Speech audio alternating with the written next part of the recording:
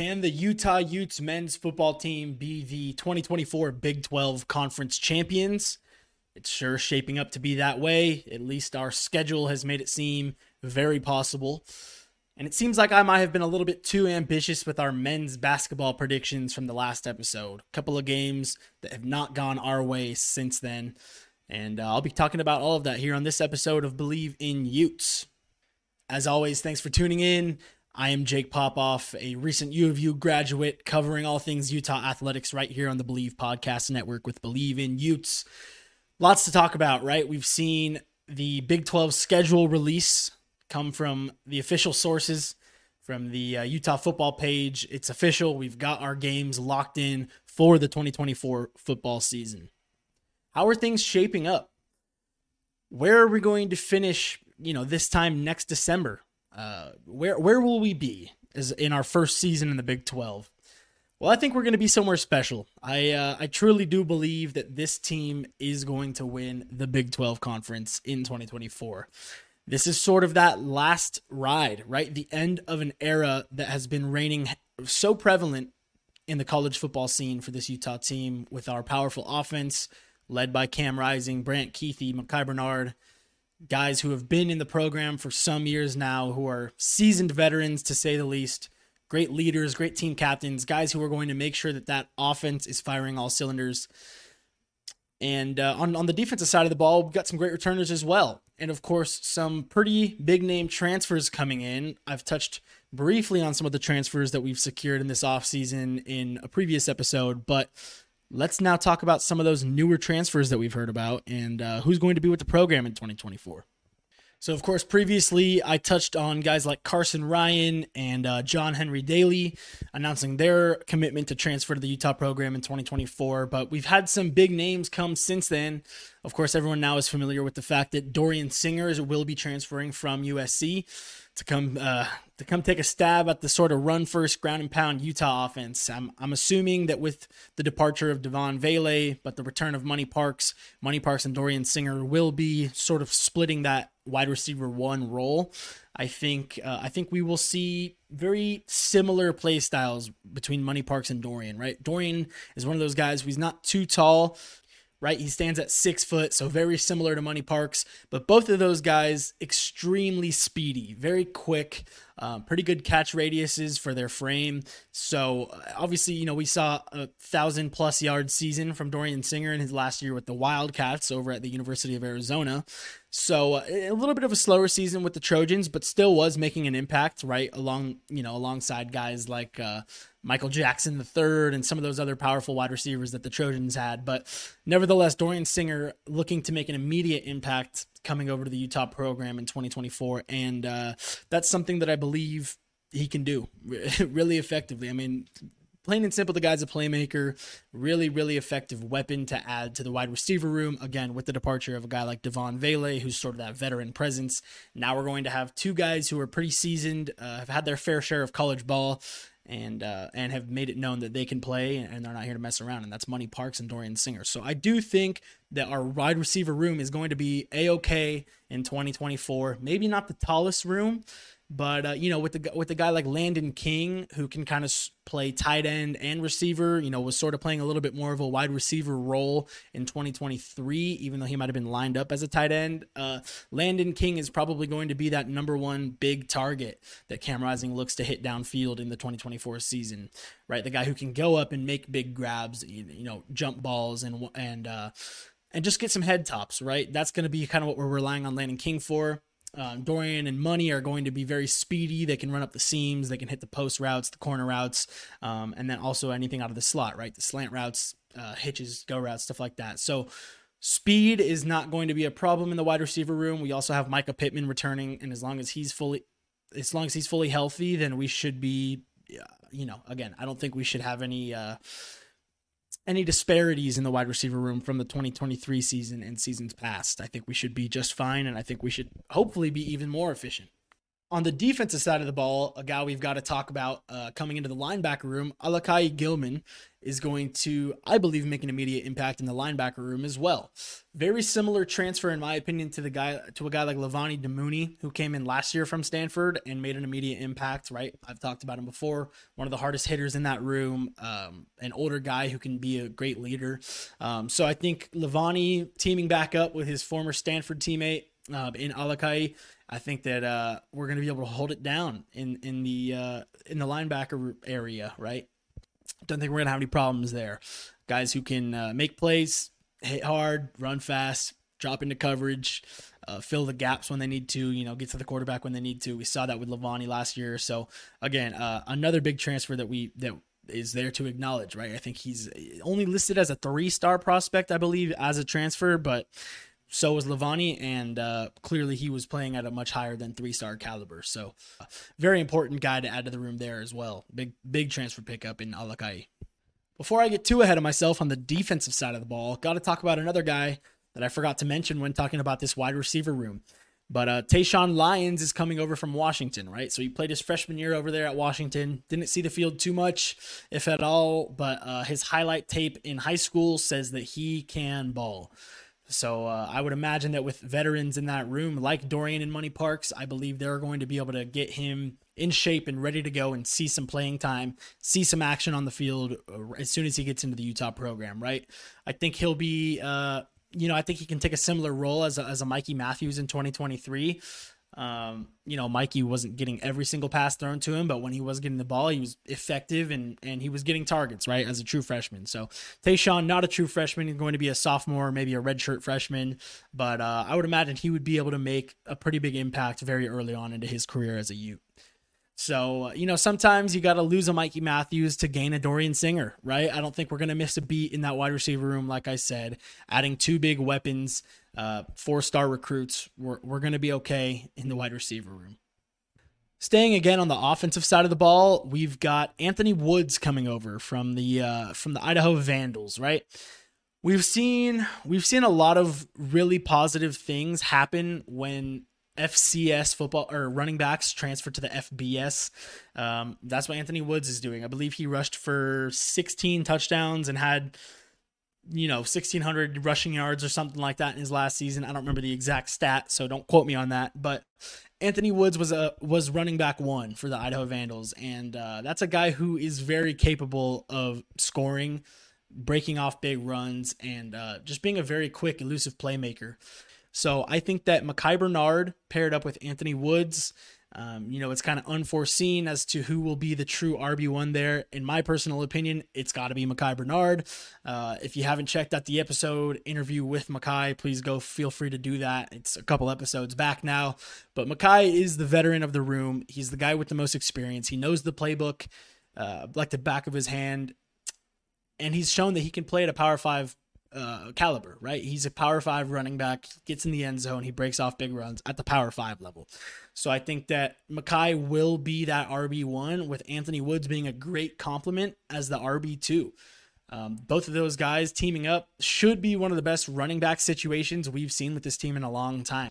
Now, of course, you're going to say, oh, well, what about Tavion Thomas? Or, oh, what about Jaquindon Jackson? And that's, those are valid statements. But at the same time, I'm talking purely a running back room that's hungry to prove themselves. I think Mekhi Bernard is more hungry than ever to make sure he is seen and he is scouted properly by the NFL scouts in 2024. And I think Anthony Woods has just as big of a point to make to say, hey, I should have had more offers coming out of high school. I should have been an FBS Power 5 quarterback from day one. I went to Idaho and proved that I can score, proved that I can make big plays. Here I am now, complimenting a Mekhi Bernard and a veteran and making plays of my own, right?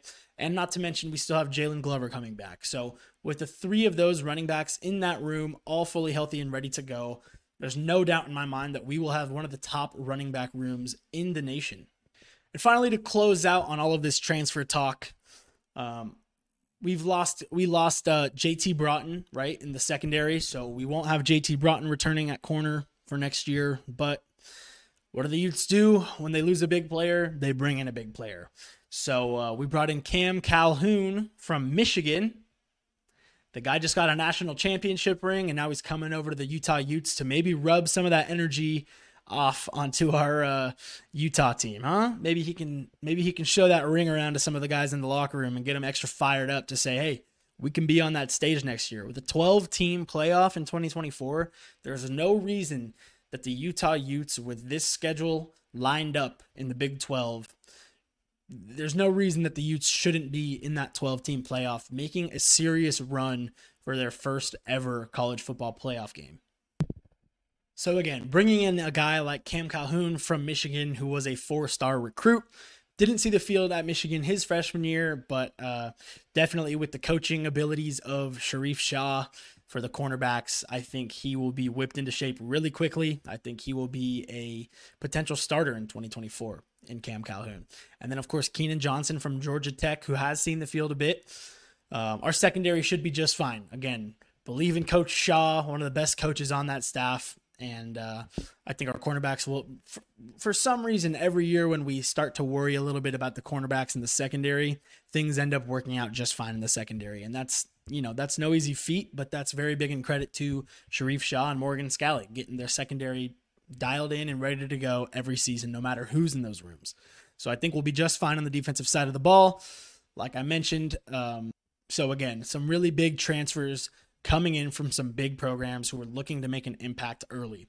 Now, this might not be one of the most, there might not be that many transfers coming to the U right now, right? We don't have too many guys committed from the transfer portal, but I think when you look at each player that Kyle Whittingham and his recruiting staff have secured, if you look at each of those guys, we've gotten some big names, right? Dorian Singer, obviously, probably the biggest name just because he's made such a splash already with his previous teams.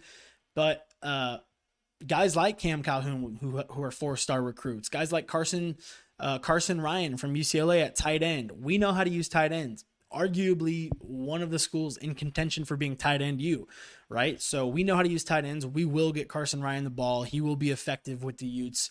So some big guys looking to make a splash in 2024. I keep saying that, but it's true. I mean, this should be the end of an era, and it should wrap up in a pretty magical way. Cam Rising returning, Brant Keithy returning, Mekhi Bernard. We've got Zamayev on. We've got who else? I mean, you name it, man. So many people returning from last season that are going to be so key in winning that Big 12 conference. So when I say I think that we're going to win the Big 12 conference, take a look at the schedule. It kind of speaks for itself. The toughest games that it seems like we are going to face, or toughest opponents it seems like we're going to face, are the University of Arizona and the Wildcats. They've got Noah Fafita returning at quarterback. He'll only be a true sophomore, but that kid can ball. So we've seen Arizona's potential when they're firing on all cylinders, and I think they are also going to be hungry to win the Big 12 in their first season. So, as a part of the conference. So I think that Arizona will be one of our most difficult matchups. I think Arizona State should be pretty challenging, and Colorado as well. All 4 of the schools from the Pac-12 making their way into the Big 12 should be hungry and should be looking to make a statement saying, hey, our conference fell apart, but that doesn't matter. We're still here. We're still fighting like champions, and we're going to show you why we were a part of the Conference of Champions, and we're all going to give you our best shot at being the Big 12 conference champions in 2024. But I think our Utes have the best shot at that simply because look at who's returning. And, let's all, as Utah fans, let's enjoy this little downtime, right, in between seasons. Let's enjoy the offseason. Let's all show up to the spring game and see some of the new talent, see some of the young guys. I'm sure Isaac Wilson will be out there throwing around on one of the teams for the spring game. So let's make sure that we show up to the spring game and we do our scouting reports and we take a look at who we've got really coming into the program. And then, man, I am so excited for the 2024 season. A bunch of fresh opponents. It's like every week's a bowl game or something. Usually you don't get to face up against these guys. And that's what's so fun about entering this new conference is I really do think that we are going to see some extremely exciting matchups. Running back at Baylor, right? We're going to be playing here at home at Rice-Eccles against Baylor. Should put together a much more sound victory over Baylor this year being at home. And having the quarterback situation ironed out, right? Remember Nate Johnson and Bryson Barnes were still kind of in that weird QB1 battle in week 2 last year against the Baylor Bears. So we've got Baylor at home. We've got Southern Utah at home. We're going to Utah State, which I think is kind of funny. So hopefully that stadium can be full of red. I'm sure the Utah State fans will be doing their all, trying their best to make that feel like a home game. But man, Utah fans can travel. We've seen that in the last few seasons. So I would expect there to be a lot of red over at the Aggies Stadium. And then who else do we have at home? We got BYU at home. It's not during rivalry week. I know everyone was kind of fed up about that. Hey, what about rivalry week? Does that not mean anything anymore? Well, I think that means more to schedule them not in rivalry week. Right? I can't talk. Rivalry week, right? I think it speaks more volumes to say, hey, we don't need to face them in that game. Yeah, there are rivals, sure, but, of course, BYU and BYU fans love to blow that rivalry out of proportion. So let's go ahead and just throw them into the schedule, and we'll just dominate. We'll cream them. We'll run all over them. We'll do whatever we want, put up however many points we want against BYU, and we'll be done with that. So that's what I think of that whole debate. Why is this not during rivalry week? Well, it's because we're gonna beat them down, and that's all there is to it. And we'll send them home crying back to Provo. So that'll be just fine and dandy. We do face the University of Arizona at home, which I think is going to play extremely beneficial for us, having that home game factor against the Arizona Wildcats, looking for revenge from that loss to them away in 2023. So excited to see what we can do at home against the Wildcats. I think we should be able to win that game no problem, as long as we're still looking healthy and still firing on all cylinders. And then we've got TCU at home in that national championship game just 2 seasons ago. Obviously, we know what happened in that game as far as score goes, but nevertheless, they were there. So we do have a national championship contender coming to Rice Eccles.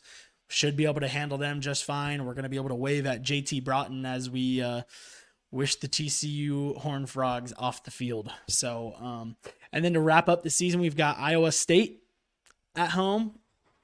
Can't say much about them, really. I mean, they were in the bottom half of the rankings for the Big 12 Conference last season, so not too worried about that game there. And, I mean, really, our schedule just doesn't look that difficult. I truthfully think that our toughest games are going to be Oklahoma State. Forgot to mention that previously. Oklahoma State was ranked, I believe, 3rd in the Big 12 last year. 2nd or 3rd, can't remember exactly. But with Texas and Oklahoma departing, we should be able to handle Oklahoma State just fine. That game is going to be away, but I'm not too worried about it. And then we'll be on our way. We'll be on our way to a very, very successful season. We missed that three-peat in the Pac-12 Conference Championship, which means all of these older guys who are returning should be just as hungry as ever to get one more ring on their way out.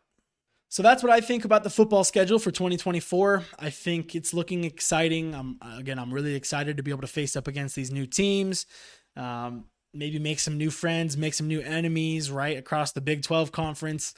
Hopefully get to travel to Texas, I believe, is where the Big 12 Conference Championship is held. So hopefully we'll get to get some red down in there. And really just make an immediate impact and say that, hey, as soon as we got brought into the Power 5 with our first season in the Pac-12, we were the underdogs. We were looked down on.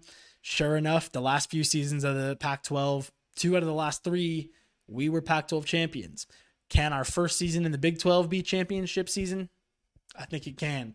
And again, really exciting stuff with the 12-team playoff is something that I think we need to keep reminding ourselves of. Let's really be ready to root these guys on and start them off with a bang in the Big 12, because, hey, you win that, you're in that 12-team playoff, and you're on your way to not just a Big 12 conference championship, but a national college football playoff championship. So exciting stuff. Let's not get too ahead of ourselves there. Let's make sure we get through those first few non-conference games, and then we should be on our way to success. I mentioned briefly in the introduction that I got a little bit ahead of myself with the Utah men's basketball program and my predictions for that team moving forward. Of course, we did fall to Washington State and Washington, both road games. Davon Smith was injured in the Washington State game, which in the last episode of Believe in Utes, I gave my predictions for the rest of the games moving forward. I said that I thought we were going to be able to beat Washington State on the road.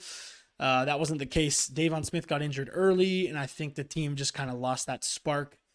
was healthy for Washington. Not sure he was fully healthy or fully ready to go, but did play in the Washington game. We just couldn't quite get it done. So what's next? We've got Colorado at home this Saturday, February 3rd at 3 p.m. I had that game down as a win. We've got to continue the home win streak. We've got to bounce back from those 2 road losses to the Washington schools. Let's remind this fan base, let's remind a home crowd that, hey, this team's exciting to watch.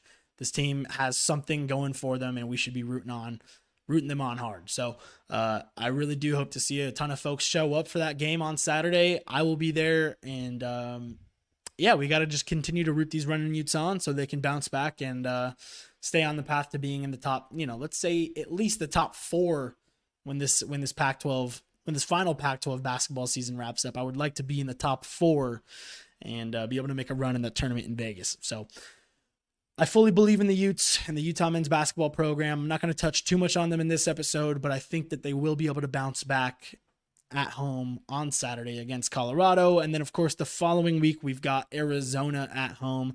Big game. That's going to be even more important for fans to show up to Thursday, February 8th. Let's see, what time is it at? It's at 6 p.m.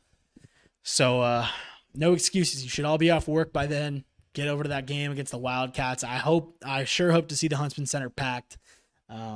We got to take down the Wildcats if we really want to make a magical season happen. So that's where we're at with basketball. That's what I think about the football, latest news, right? The schedule coming out, some of the new transfers coming into the program, and they're getting back to work in the spring workouts. So it'll be exciting to watch that spring game in May, and we'll see.